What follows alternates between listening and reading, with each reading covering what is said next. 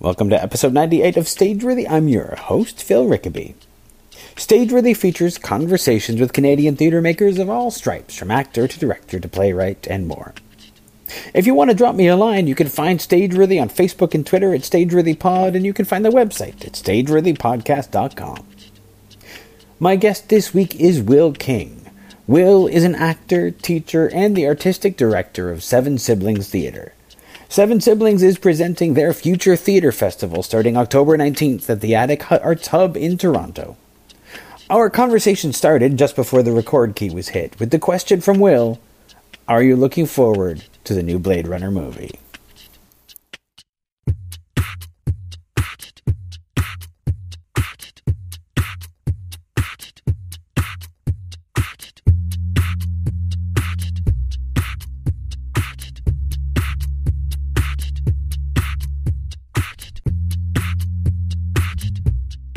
When I first heard that they were doing a sequel, I basically thought that it didn't need to happen. It didn't, and then once I saw that Denis Villeneuve was doing it, I was like, maybe okay. I'm still of the opinion that it doesn't need a sequel. Yeah, but then apparently it's all really more about like what franchise can we reboot to make some money. Mm-hmm. But I don't know. The one. So, this could also act as a reboot, right? I imagine, I don't know if this one ends as bleakly as the original, but because the original didn't really give you the opportunity for a sequel. No. And this one, I wonder, if they do that, are they like franchising? Are they like... I kind of hope they're not. Yeah, I would hope they're not too, but you never know. I guess that's basically what happened with It, is they kind of revamped it into... Mm-hmm. Yeah. And I guess they tried that again with the Dark Tower 2, but that fell pretty flat on its face. But they tried that with the last Nightmare on Elm Street movie. They sort of did the same thing. Yeah. As long as... Because for a while there was a rumor that The Rock was going to remake Big Trouble in Little China. Okay. And I'm like, do not touch my movie. No, I think people get to the place, too, that... certain things don't need to be worked. But that's kind of the difference between, I think, film and theater. Yeah. Theater... And that's kind of like, I don't know, I think the reboot is kind of the dark horse in that, though, too. Because it's kind of like, it's nice to see another actor take up the mantle of that character from that perspective. It's true. But it's dangerous, right? Because it's like rewriting literature. Well, because the difference that we have... I'm going to leave this in, by the way, since we're like dovetailing like Yeah, sorry, I don't mean No. We're going straight into theater talk, but I mean, that's kind of the thing that sets theater apart from film, and why, nobody gets pissed off if you do another version of Romeo and Juliet, for example, because maybe they never saw the last one that they could have seen, right? But, when something goes on film, there's a permanence to it. Of course, yeah. And, you can always see it. Mm-hmm. Unless it's like one of those really lost films from before we were treating film like anything, like, when there's all these lost silent films, but like the film is permanent in a way that theater is not. Mm-hmm. I don't know. I think that's part of the vitality of the art form too, is the way in which it's framed can only be done ideally in that way once. Mm-hmm. Yeah. And I think it's written that way as well. They want the permanence. I think directors are cautious. Oh, whereas, absolutely, if you go up to a playwright and say your play is going to be done 3 times this year, they go, awesome. Well, that's sort of the difference in that when a playwright writes a play, they're writing in terms of, when I write, I leave so many holes open for people to interpret. I mean, Tennessee Williams, he wrote a whole lot of stuff, but, I don't describe a set. I don't. Right. I tell you what you need, and then a director and a group of actors are going to make the final decision later on. Right. So, whereas film is like, you describe it because there's people building it. Like, it's right, like, of course. Yeah, I mean, the Mecrin permanence it's to so funny because I think they're both collaborative, but in such different ways. I think the collaboration trickles down to the actors eventually, I think, within the theater, just in the way that it's portrayed. Yep. In the way that the information is consumed, and you want to make sure that everything's involved and that operates through them. Whereas film, the collaboration all moves through the director, right? So the director's in charge of keeping tabs on sometimes tens or hundreds or thousands or, an extreme amount of people. Yeah. And they're kind of that filter. Yeah. The other thing that's really different about theater is that eventually the director takes his hands off the wheel. Yes. And in film, the director never really takes their hands off the wheel, whereas like in theater, you just sort of like walk away at a certain point and you hand it over to the stage manager. Yeah, unless you produce. Well, even when you produce, of course, technically you are, you're hands off stage manager show now, Although, I've worked with a few directors who... I think I always leave it up to the actors. After opening night, if I'm sticking around, I say... You can always come ask me. I'll always tell you. And otherwise, just keep going. I won't, I'll respect your need to grow. Right. And I think that's important. I think sometimes people need the room to take those risks and feel that they're supported in doing so. Well, people and then sometimes people want that support. They want to be held accountable in a different way. Yeah, absolutely. Because it's only through the running of a show that you really know it. Like 2 weeks of rehearsal, like almost is not enough. And you don't really know a show until you've like run it a whole lot in front of an audience. Because if it's new, you don't even know how the audience is going to react to it yet. Yeah, that's kind of the fun. I think sometimes when you're working with different types of materials, you have no idea how people are going to consume that material, right? Or how they're going to take it. I always think that's a lot of fun. It can be really stressful, but mostly I think it's fun. Yeah. Well, I've produced some things, and I remember being in some new comedies, but not really knowing. Like you're like, we think this is funny. Oh yeah, comedy is one of those things. I feel like you have to just bring people into the room at a certain point before you're opening. I feel like you need a preview for a comedy, and I think previews are valuable, but I think it's necessary for a comedy because it changes your pacing. It can change the meaning of so much of the material. Yeah, some of the things that I've premiered, it was like fringy and stuff like that, so you didn't really have like a preview. Yeah, you could bring some people in, but often it's like people and who you trust, and then you're like, oh, but they know our sense of humor. Are they? Is this actually funny? So you have this like moment of like right before that first laugh in a show, and you're like, I am not going to be able to relax until this moment. Yeah. And yeah. Oh, there it is, and now it's good. How long have you been? So Seven Siblings Theater. That's your company. Yeah. We should talk about that for sure. And how long has Seven Siblings been around? So we've been around since 2014. We've done 7 or 8 shows. We did one show. Erica directed a version of Romeo and Juliet in Windsor, which is actually where the first show existed under like the Seven Siblings mantle. And she really did that kind of out of school. So she had that in the studio, and they kind of gave her that space to do the show, and it was nice. And I think in a great number of ways, the producing was fairly risk-free, which was a great way to get started. Yeah. And for us to feel like we had that kind of security. The first show that I directed is called Mercury by Philip Ridley. Okay. We did that at the old Unit 102 space. Okay. And that was our first kind of experience, renting a venue, dealing with rehearsal space. We had the great fortune, actually, in that circumstance of one of the actresses was Annemieka Wade, who used to be company manager at the Tarragon. Yeah. And she was, in fact, at the time that we were rehearsing this. So we actually ended up rehearsing in that space. And we've rehearsed in that space since then. Yeah. And so they've been very, very good to us. And letting us in there when they're not, they have shows, but when they have space available in the studio. And so we've done a range of material.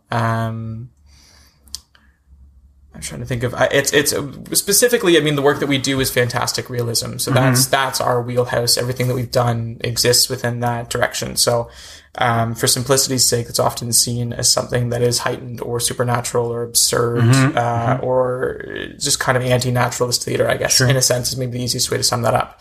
So we've done, absurdist plays. We did Rhinoceros. We did Picasso with the Lapinagile, which is the Steve Martin play. I think it's just one of those things that allows a greater freedom for the actors. And I just find the world's really rich when you start moving into that realm of fantasy. You start taking advantage of the medium of theater, you know? And I think that's not to say I don't like going to see Nationals theater as well or acting in it, but as a producer, as a director, I think I enjoy this realm the most. Do you find this sort of style of theater a challenge in the indie theater realm? I think so. Yeah. I think in a way. I've been joking the past kind of year or so. I don't know if this is like really a fair statement, but I think it's kind of true.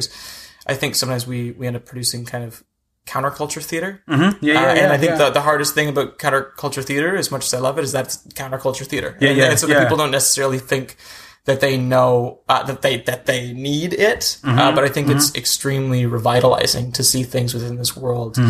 And it's so funny too, because I think we start gravitating towards a filmic style of storytelling, but there is fantasy in film. I think so often we're trying to look for the most realistic way of showing something when I'd like to see the most truthful way of showing something, the most honest way. And I think there's realism in that. Like, I don't want to see something that's just off the wall and like crazy for its own sake. Like, I have no interest in doing that. But at the same time, I think there's something nice about going a bit beyond the everyday. Yeah. Once you start adding fantasy into the mix, I think and possibly one of the reasons why indie theater often maybe might shy away from a fantasy realm is you start thinking about like, how much is this going to cost? Yeah. Yeah. I mean, we've learned to with shows, and I think we get better and better at the expectations of how to do that.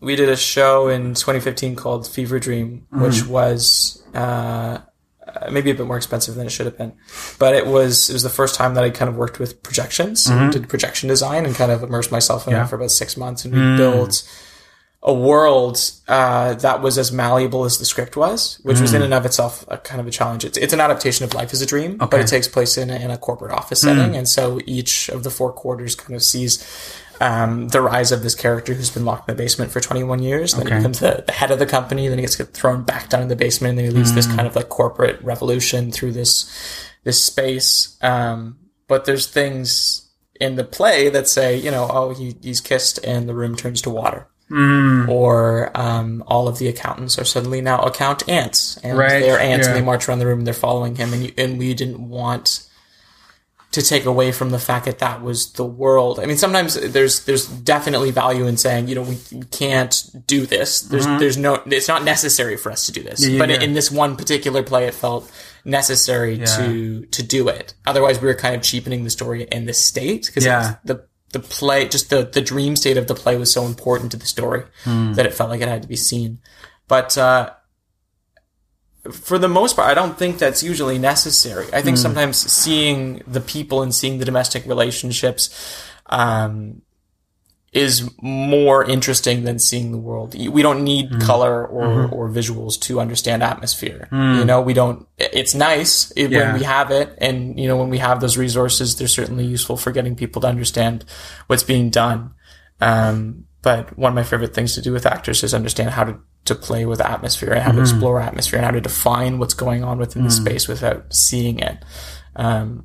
We don't need a sound designer or lighting designer to do that. It's just that it's wonderful when they can. Yeah, absolutely. Yeah. When you were doing your projection stuff for that show, were you just like, was it straight up projection, or were you looking at the live projection mapping that some people are doing? So it was a bit of both. I mean, we did, I ran it through Isadora. I don't know if you've ever built anything in Isadora, but it's specifically kind of like a live performance projection software. And so we, a very good friend of mine, Parker Nolan, who's like a godsend of lighting capability, got these basically 8 LEDs that we kind of rigged up in the space we were down at Jumblee's Theater. They've got a studio down by Fort York.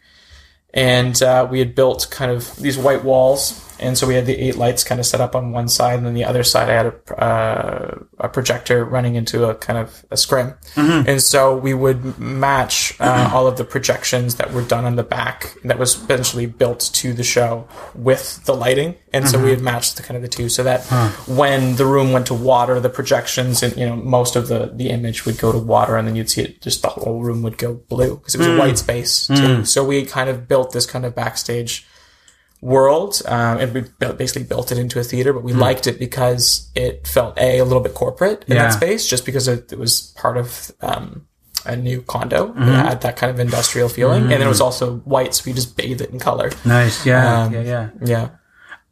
When did you start being interested in doing theater? Well, I've always kind of done theater as far as I know. My parents signed me up for a theater camp that I still teach at when I was about 5 or 6, called Theatrics, which is over in the East End. If there's ever kids who want to do theater, you should check it out. They're really lovely. And so I did that throughout all of my childhood. Essentially, the way that the format of the group works is that they devise a play over 2 weeks, usually sketch comedy with kids, and they work with your ideas and your characters. Then we structure them and we write a series of scenes. We don't give them actual lines, but we kind of build the plot treatment. Right. And we workshop it, and then they show it to the parents at the end of 2 weeks. So I had been doing that for most of my life. And it was interesting that I just kind of got used to it through that world. When I was in high school, I started working there, and I was working on the weekends, devising a show once a season, I guess. We'd meet once a week with the kids for 3 or 4 hours. And now, I mean, I went to university. I'd be working there throughout the summer, and now I teach a class on Mondays for teenagers that we break down work, like scripted work. So it's a bit different than actually what they offer usually. But we pick a playwright or a style of theater or a particular tone. Sometimes we made our own work. Sometimes we worked with existing writers, and we just kind of dive into that for 9 weeks and then show the parents at the end what we've kind of worked with. And I think that's a nice way to kind of offer a balance between the two, because I think it's important to learn how to create work. And it's also important to learn how to dissect work. And if you can have a good balance between the two, then you're pretty well set. So I don't even know if it was only at the end of high school that I really realized you could do this as a career. It's funny how many people put air quotes around that when I talk to them. When did you realize you could do this for a career? But you don't remember, was there a particular reason why your parents first put you in the theatrics, or? Well, my brother was signed up the year before I was, but, I mean, really the in for me as an actor more from theater, I guess, because they just had them around us, was film. When I was like, I don't know, 1, my dad would put a movie on and I'd watch the whole thing. And my brother would be running around in circles, and he's lovely. He's very intelligent. But we had different, brains or different focuses. So I'd love features. Like I'd sit and I'd watch movies over and over. I've seen the first Star Wars like a million times. Many people have, but it was kind of like one of the first films that I saw, and so I watched it front to back forever. You know, and I think it was pretty prevalent. I'd be making board games. I read a lot as a kid. I was always kind of interested in character and stories, and it just kind of fell into place, I guess. Because to me, it felt like the best way to understand people, I think. It was a good way to understand different types of people, understand the world and philosophy, and it was just kind of an in towards my understanding of lots of things, I guess. When you were in high school, did you do shows in high school aside from your work in theatrics, or did theatrics become more of the world? So we did some stuff there. We did a couple shows within that world, and then I did. I went to Rosedale, which is the regional art school in Toronto, and they have a really fantastic theater department. We'd be devising work throughout my time there. I wrote a couple of plays. They do a Fringe Fest once a year for like new plays, about 20 new plays by people in grade 11 and 12. Right. We did Marat Saad's in grade 11. It was actually fantastic. The head of the drama department now is Tamsin Kelsey, who's a actor, and she's actually married to a playwright as well. But I think it was it was just a reminder that you can do this. I think she's one of the people who kind of helped me understand, like, this is where you go to theater school. This is how this is set up. And this is how much work it is, you know? And I think that was great. But I think maybe I've been very fortunate in the sense that it was instilled upon me. And both my parents, I should also mention, are artists. They're not in theater and they're not in literature, but my mom is a musician. She's a piano teacher, and my dad's an architect and a guitar and bass player. Yeah. And so I kind of understood that you could be an independent artist without, dying. Yeah. And when you were saying that when you finished high school, that's when you realized that you could, do this for a living.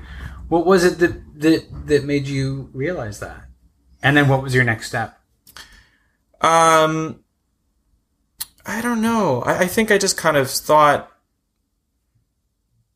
that there must be people who are doing it, and there's people who are doing it well. And I had seen people, I think a couple, you'd see people in your neighborhood, whatever, kind of achieved like workability, been able to tour and that type of thing. Yeah. And I kind of figured I just wanted to do it and find out if I could figure it out. And really, I don't know what else I would do. Like and there's nothing, I make the joke that I wish I woke up one day and just wanted to go work at a bank. But I don't, I never will have that experience.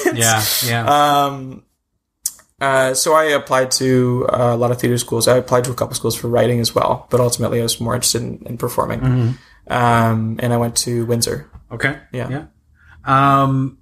And at what point did you and the people in Seven Siblings realize that forming a company was something you were going to do? Yeah, so that's kind of two-tiered. We are graduates of the University of Windsor, but from different times.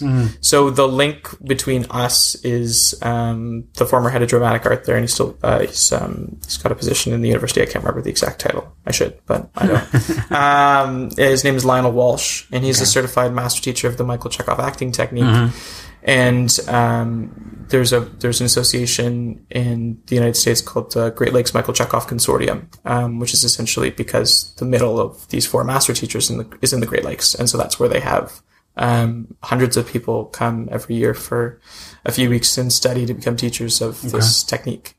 And we had studied with Lionel at the University of Windsor because it's part of the core of our work, and really it had been the thing that made me feel most confident with my work. I mean, there's a lot of tools that I learned in school, but I think the Chekhov technique always made me feel comfortable and not secure in I felt pleased with myself, but being able to go out and take risks on a nightly basis and feeling secure in your choices. I felt like it was really unifying, and it brought me a lot of ease as a performer. And so I wanted to learn how to do it consistently and be able to share that with other people so that I could kind of build that theater.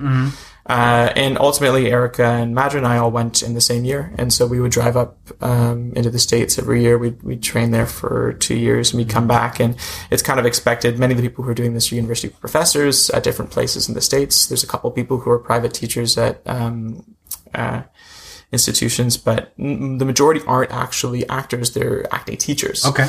And so we wanted to make sure that we were continuing to develop our eye as teachers of the work when we were not there. And so the company was kind of formed so that we would have projects to work on. Right. We would have a way to kind of explain the vocabulary to people and get up and do the exercises. And it brought us,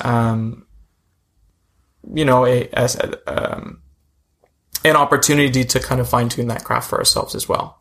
It brought the conversation into the room so that it wasn't just me going into a show and being like, hey, here's the thing I do. And they're like, great, that's awesome. Good for you. I'm glad that you do that. I don't mean to say that people are cynical, but it was, it's nice being in a room where you have a shared vocabulary. And we certainly don't stop other people from bringing their other work in. But part of the way that we work is we always use that as our base. It's just, it's a very unifying technique. And I think most people who kind of come into it realize that quite quickly, that it will be quite unifying. Do you ever find people coming in who are reluctant to do it?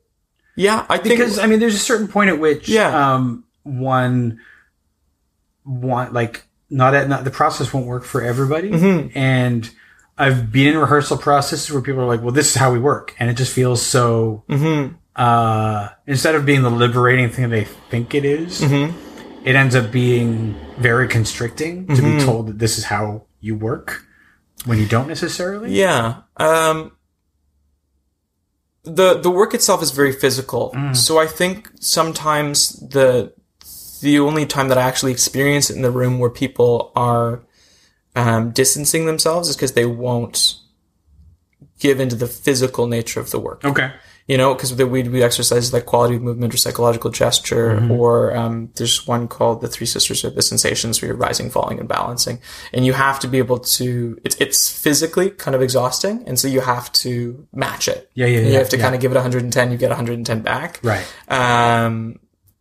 But on the whole, I think the philosophy is actually quite unifying. Like the Michael Chekhov work really pulled from a lot of things. One of the core principles is the Four Brothers, which is the feeling of ease, form, beauty, and the whole. And that can be applied to so many art forms that it doesn't feel restrictive to me. Right. In so many of the exercises, I don't think, I mean, maybe this...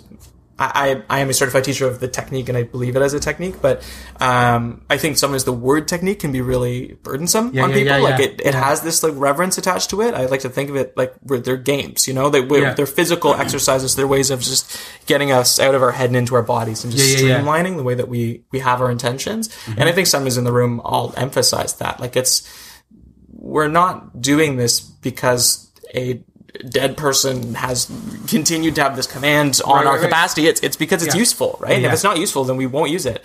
And I should also say, I mean, we go through a select number of the exercises through every rehearsal process. We don't do, there's too many. There's a lot of capacity. There's, 18, 20 exercises more. I mean, if you wanted to keep making them up, but I'd say core exercises that you can use, and we use about 3 to 5 because you don't want to waste time teaching something that you won't actually use.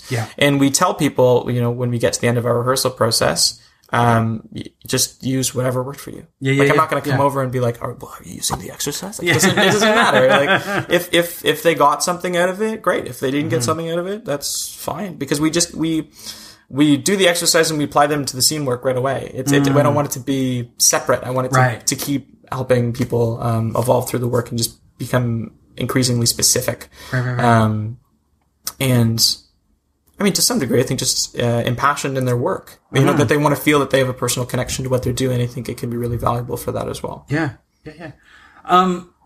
So the Future Theater Festival, is this the first year? This is the first year that we've done the festival. And really, this is one of the first times that we've done new work within our company. And I think it was something that felt a bit overdue. Not that I, don't like any of the other things that we've done. I love the work that we've done, but it was something that I realized that I really love working on new work, and I had been working on new work a long time, and we hadn't done it as a company. And I think it's because we were really trying to be clear about the type of work that we produce. Right. So we were seeking plays that help people understand who we are, so that when the new playwrights came in and the new work comes in, it's very, in tune with what our mandate is. Yeah. And we just wanted to make sure that we were working within something that we could succeed in. You kind of don't want to go from 0 to 100 in no time flat. But in this case, I think it's a great opportunity for us to support 3 playwrights through a process. It was important to me that if we were doing this, although I'm not essentially... I do some dramaturgy, but I'm not dramaturging. Yeah. We do some rehearsal within our development sessions, but I'm not rehearsing all the shows. Like we're here to support whatever they need. And it's interesting that with all 3 of the shows, they have a completely different take on a rehearsal process. They have a completely different team and size and scope.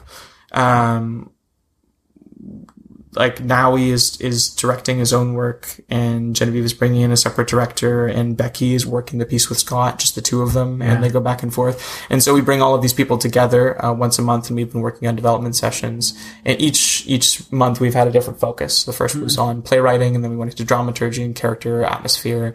This week we're looking at staging, and we just want to make sure that it's focused. And we bring in some of the tools that we know within the work to kind of help people see the work from a new lens or embody the work in a new way. And then we say, okay, go back and write some more. Yeah. And I think it's important because I see a lot of times, people get produced, but I don't think they get the resources to succeed. Mm-hmm. And so I thought if we were going to do this, I wanted to make sure that people felt like they were being supported in what their development was. And I also don't want to feel like they're being restricted by what my tastes are. So it is kind of a delicate balance. Again, it's something that I'm learning is I think successfully, but it's how to make sure that they are supported and that you do give them the help they need without, changing the scope and style of their writing. Mm-hmm. So when these three playwrights came in, how much did they have, and how much did they know about what the process was going to be like? Well, they all knew the type of work that we were going to do, and then the scripts themselves ranged. So usually we had a sample of writing, or we had a large sample of their previous writing. Some of the plays were partially done. None of the plays were fully finished. Mm-hmm.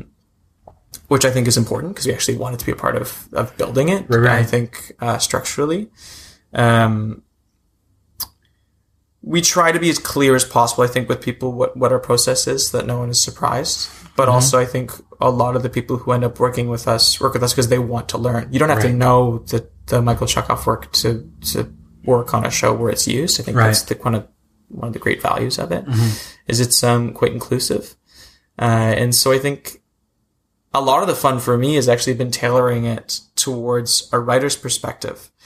So much of it is actor-centric, but we'd be doing actor exercises so that the playwrights could observe. For example, in the first, I can't remember if it was the first or second session, we did an exercise called the Palace exercise. And essentially the way the Palace exercise works is you get the playwright to bring in about 10 themes, and they submit the list, and I look at the list and figure out which has the best kind of suitability for the exercise. And the actors put themselves through just like a kind of psychophysical palace, like a location, a false location, where each one of the different rooms is a theme in the play. And you just explore within that theme for 3 to 5 minutes. You generally do it in character, although you don't have to. And it kind of helped me see, using the team that the playwright was going to use, what themes they were circling around and what ideas they were circling around. It helped them see how it was going to be manifested before they actually wrote it down. So you'd see, the escapism, or you would see plague, or you would see ghosts, you'd see loss. Like they can be both literal and kind of emotional places, but just have to keep people playing. Like you don't want them stuck and watching. It's like a kind of a different thing. But I just thought it was so fascinating to see the raw material of somebody's writing, and try to put that in the space and give them, just give them something to walk out with. So that they didn't feel like they had to write in circles. Like they always had something fresh to apply to their work. Were the playwrights watching or participating in watching? Okay. Yeah. So essentially they would be the person sitting with me, and then we'd be coaching through the exercise, and each one would take about 20 minutes. Yeah. Did any of the playwrights want to get up and play? Or? No, not usually. No? They wanted to take notes. Everyone, each of our sessions begins with like about a half hour of ensemble work, in which I think it's important that everyone who's in the room participates, so that I think that's kind of the exciting thing that I think is really valuable, is that we've created an ensemble amongst the shows, which you almost never see. Not to just value other things, but that was also one of the things that we thought was really exciting, is making everyone involved in the festival included in what that ensemble was, and then seeing the value of the differences, because the shows are very different, and the styles are very different. No, that is sort of a rare thing, because usually at a festival you're just concentrating on your cast and your world, and you don't often get to interact with, especially not really early on, you don't end up interacting with a show that's still in its infancy. You end up it's only during performance that you might interact with them at all. Yeah, so we would do things like swap scenes. You know, just take a scene from somebody's play and drop it off in someone else and see what they do with it. You know, and the writer would go, "Oh, that's not what I wanted at all," or "Oh, I'm gonna have to change that line because otherwise it's gonna be interpreted as this." Or but I just thought it's been nice. I think it engineers a nice sense of play within the process so that it isn't cold. How much do you know about the plays as they are right now? Because this is going up in October 19th to 29th. Yeah, so there's going to be six versions of each show. I know I've read a draft of all of them. And the earlier draft, I've read a second draft of most of them. Some bits they're rewriting. I mean, they've never been staged before, and that's kind of, I think, part of the fun of it, and why we think it's valuable. But it's funny because every time they would come into a session, like, I don't always have the draft that they're working on, and so something would come up and be like, "Oh, I have no idea where this goes. Like, I don't know." Like, or even especially for the first two sessions, what we were working on, playwriting and dramaturgy. Some people would bring in a different creative team. Like who are these people? Like, there was all these great kind of artists like cycling in and out of the room, and I didn't always know who the actors were, or they were bringing in someone for the day, or before they kind of finalized their cast. And now it's getting quite, I think, scaled. And actually, this weekend I'm looking forward to kind of checking in with people and seeing how they're doing. Yeah. I've checked in with the playwrights to make sure that they're all going well, and they're kind of doing their own rehearsal processes. For the week before we go into production, we're going to have the space available for them. So we'll be able to see what they've been doing, and if they want any help on staging, or if they have any questions, or if they want any. What performance space are you guys at? We're at the Attic, which is over by Queen and Greenwood. The brick and mortar space, right? Yeah, exactly. Yeah. Have you worked in that space before? We haven't. No? Actually, this is the first time. I think it's nice as an intimacy of the space. And actually, this is kind of something I think that works really well in this space. All of these stories function around a fairly domestic narrative. And it's nice to have a place that could feel like their home. And some of them are very contemporary. Some of them are not. Genevieve's goes back and forth in time. But there's something nice about I don't know, have you been in the space before? Yeah. So there's the kind of like the beams and just like the way that the place is structured. It feels like it isn't quite contemporary, and yet the entire thing is kind of sleek white. Yeah. So we can go back and forth in time. It doesn't feel out of place or jarring. It just kind of works within the space. And we can light it, and we can modify the way that people perceive it. But it just felt like it actually fit really well for all three of the pieces. And I think having them in a space that we kind of take for a couple weeks and feel at home with, and get in there and kind of not own. We don't own it, but like own it. It was great.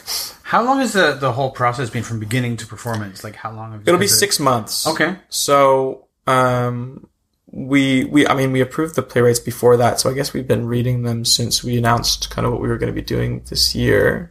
And then we went through submissions, and we had a good friend of mine, Andrew Markowiak, who was our script coordinator, read through a lot of submissions as well. He is one of the co-founders of Filament. Filament Incubator. And they do a lot of new work, a lot of York grads out of that group. So we've really kind of looked at it, and tried to curate, I think, a variety of shows, a variety of different tones and voices. The actual development sessions are 6 months. Like, they're just one day a month for 6 months. So I didn't want it. We're not doing the rehearsal process, but it's supplementary to their strides as they write. And just kind of gives them an idea of who we are, I think, so that they know what's coming together. Yeah. I mean, I can't wait for the actual being in the space. I think that week before is going to be really valuable. And kind of building those spaces. And we're doing a lot of stuff throughout the festival, I think, to kind of engage community, which will be nice. I think it'll be good. What kind of stuff? Is there anything you can tell me about what you're planning to do? Yeah. So I'm writing a play right now that is not as done as these plays are, but it's a play that's kind of circles around the idea of cloning that I've been working on for the past year, and we're going to be doing a stage reading of it during the second week of the festival, just kind of a low key thing. But I'd like to see it read aloud, and I'd like to really hear people's thoughts about it, because I just think. Surprisingly, cloning is actually a very divisive issue amongst people. I think it's a really fascinating thing. And I actually think it brings up a lot of themes and ideas that I think is prevalent to talk about in theater. Yeah. So we're doing that in the second week on the Tuesday. We're doing a workshop, a 5-hour workshop of the Michael Chekhov techniques that people can come in and do the work with us if they'd like to find out what that is. It's pretty cheap so that people don't feel like you have to break the bank to learn it. It's just, we just want people to feel like they can come up to us and find out what we're doing. And, we're doing, a closing night and Halloween party. I just got our SOP, so I can, we're doing it. So we do a Halloween party every year. This will be the third year that we've done an annual Halloween party, but this time it's kind of nice to do it with the festival. Kind of close it out on the same day. And Halloween is for sure my favorite holiday, or just it's just I don't know, many I think actors and people would feel that way as well. It's common. So the cloning thing, it's interesting. How when it gets divisive, because I think people are fine as long as it's in their science fiction and they don't have to think about it. But as soon as you present people with if this thing existed, then X, then it gets people start to get really. And it's so funny because there's tons of literature around cloning. There's lots of film around cloning. There's a handful of theater. Carol Churchill has a play called A Number, and there's a few pieces that I've read. I think Alistair McDowell has one. But I just think it's a nice medium to see in theater. And I also think the thing that I think is really exciting is getting actors to play clones. Because it takes advantage of theater in and of itself, that you can have completely different people in the same body. And it's eerie. Yeah. It's eerie and it's exciting. That was kind of one of the first hooks into it that I think would be fun to play, fun to work on. That is interesting. That's because that is the thing that we will accept in theater that we won't accept in film. Yes, like the twins in Comedy of Errors. Usually played by two different actors. Who don't necessarily look alike, but we accept because we say they're identical. It's one of those suspension of disbelief things that were afforded in theater. And I think it's just I just think, well, do you mind if I ask what if you were going to see a piece about clowns, what is it that would excite you about it? Because I've been asking people this kind of question point blank, and I've been amazed by how different the answer is. So what is your expectation if you were to go see a piece about clowns? I think what's interesting about the idea of clones is, well, for me right now, because this could change in an hour. But thinking about it in terms of what rights are afforded to a clone. You are a copy of an original. Do you have the same rights as the original? Even if you were to contain the same memories, but that original is still there. What is your, what's are you a person? Are you an individual? I think it's also, that's what I find really fascinating too, is if you're the carbon copy of someone else, at what point do you branch off?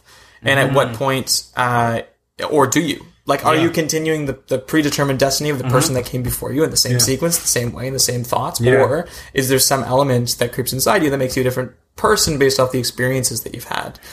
It's really interesting because there's I've been rewatching some Star Trek: The Next Generation. And there's an episode where William Riker finds that because of a transporter accident, there's a copy of him, and they both have they have the same memories up to the point where they diverge, and it's a matter of which one.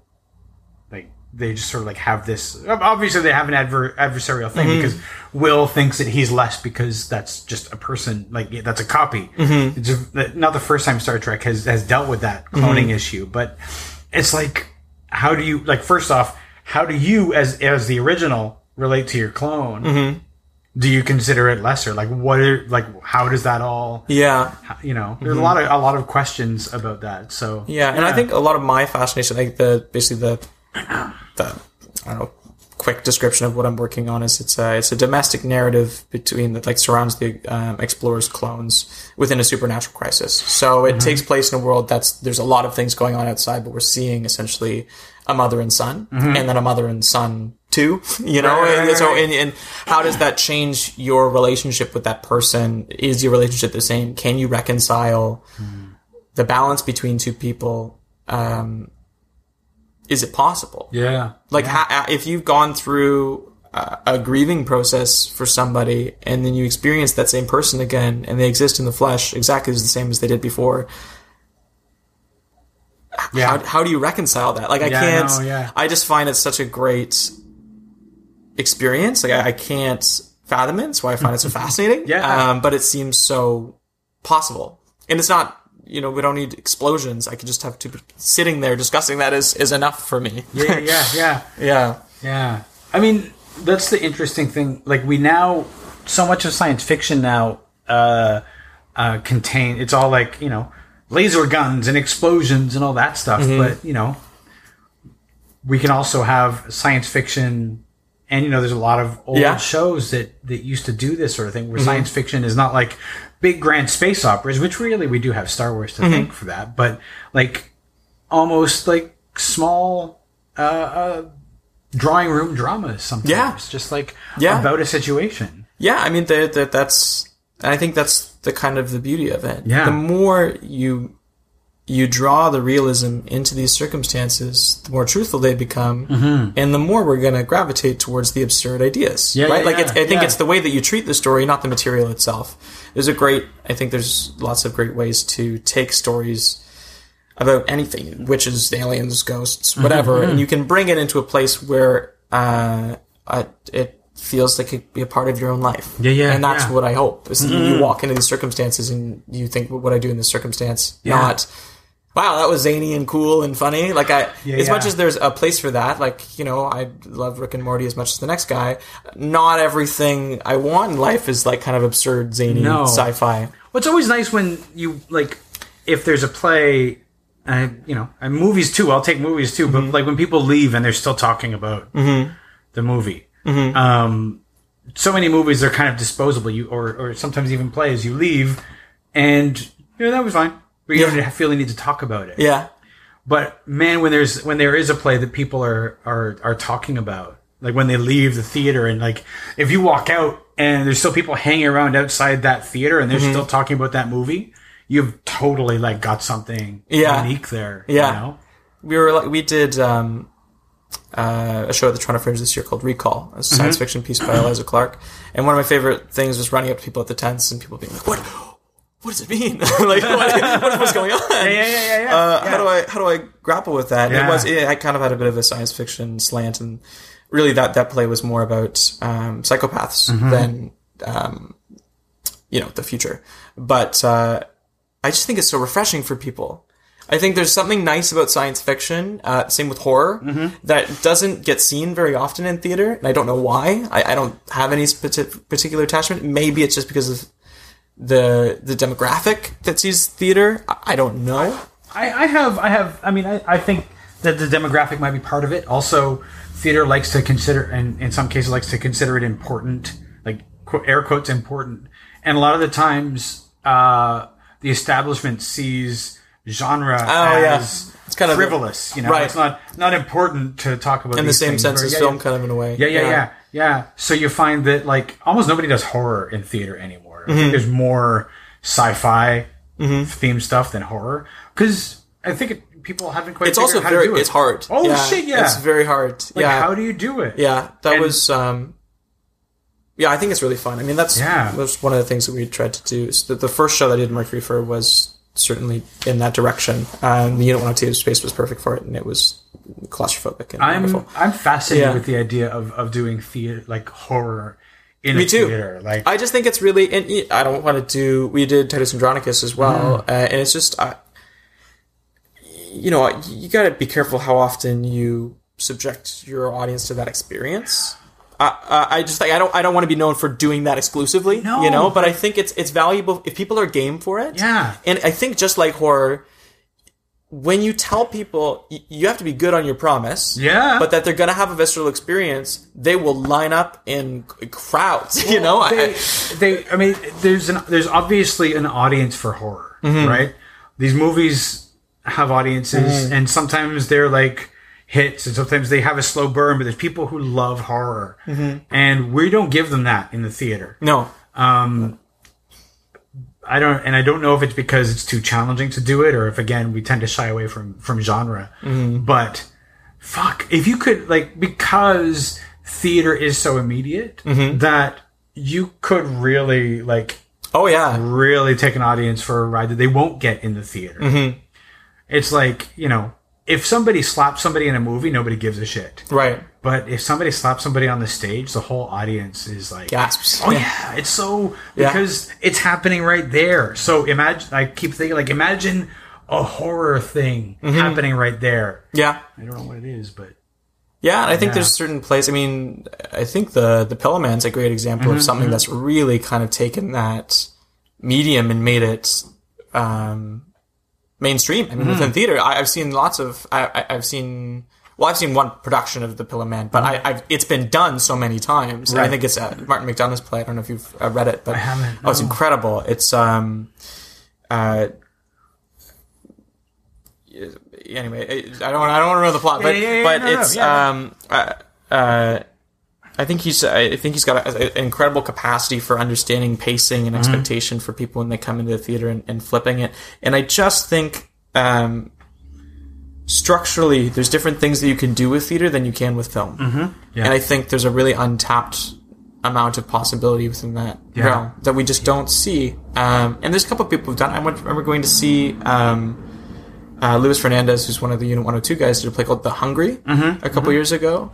And tonally, it did a lot of different things, but when it really clicked into that horror realm, I just remember thinking this could work. This can be a medium. You could have a theater company dedicated to that, and just do exclusively that one thing. And if you can really crank it out, people will come. And I think maybe it is too niche. I don't know. I just don't understand why it doesn't happen. I don't know that it's too niche. I think that it is niche. Yeah. But it's the kind of thing that I think, because a lot of people who don't go to theater have an idea of what theater is. Probably because they saw some bad theater. They think it's either musicals or another damn living room thing or whatever. But I feel like if you gave them something they were not expecting, and horror would be that, then they would be hooked. Because those are the kind of people, people love those, those murder mysteries, the found. Oh yeah. They love that shit. But imagine being in the room, and the murder mystery sort of has that thing too. But take that to another. Well, I guess Sleep No More is such a great example of that. Oh right? Fuck yeah! Because they know it. I mean, maybe one of the most successful plays. I mean, I don't know what the revenue is, but I don't know. But they've been running for years. And, they have return audiences. Yeah, people who Excel spreadsheet how to get the experience they want out of the night. So there's definitely an audience for it. Totally. I think it's also the horror requires. I don't think horror works at a proscenium.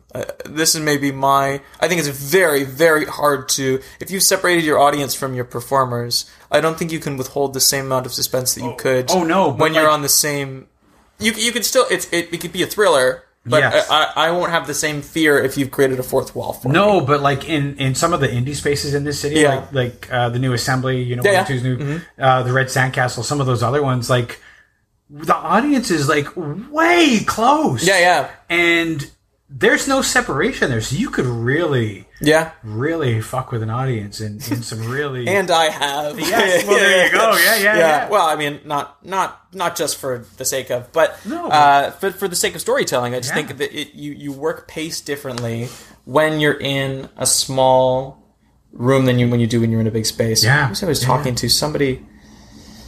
I can't remember who the actor was, but it was somebody in a production of Hamlet that was doing it within a bar, and they were talking Dave Gingrich, and he was talking about acting in the bar and what it could do for Shakespeare. And it's just I get to think differently. I get to think differently in this space. I don't have to show as much, but it doesn't necessarily mean that he's experiencing less, but it was just because of the intimacy, and it changes the format of that. And I just think horror just really clicks in an intimate environment. Yeah. And just you can't be separate from the action, otherwise you're not on the hook. Yeah, absolutely. Yeah. Are you on social media, Will? I am. Okay. Yeah. What do you got? So my Twitter is Will King Actor. I've got a website as well. I think it's also just willking.ca. Seven Siblings has a website called sevensiblingstheater.ca, which currently has all the tickets and information available for the Future Theater Fest. Damn. Which we hope lots of people can come see. Yeah. And you can tell me all about what you think about the shows. Please do. I 100% mean it. Nice. I just like having the conversations with people when they're there. Because I feel like it's actually, I don't know, a lot of people don't realize that they can do that. That stick around and talk. No, that's true. People don't. You can tell because in a lot of shows, the actors are doing their curtain calls. Yeah. And people are like, I got to get to my car. Yeah. Yeah. It's a pet peeve. Yeah. I think a lot of people have. And sometimes there's processing time. But if anyone feels like they don't need any processing time, they can come chat with me. Absolutely. Yeah. Absolutely. Yeah. Well, thank you so much for doing this. Yeah. No, thank you very much. It was really nice to meet you.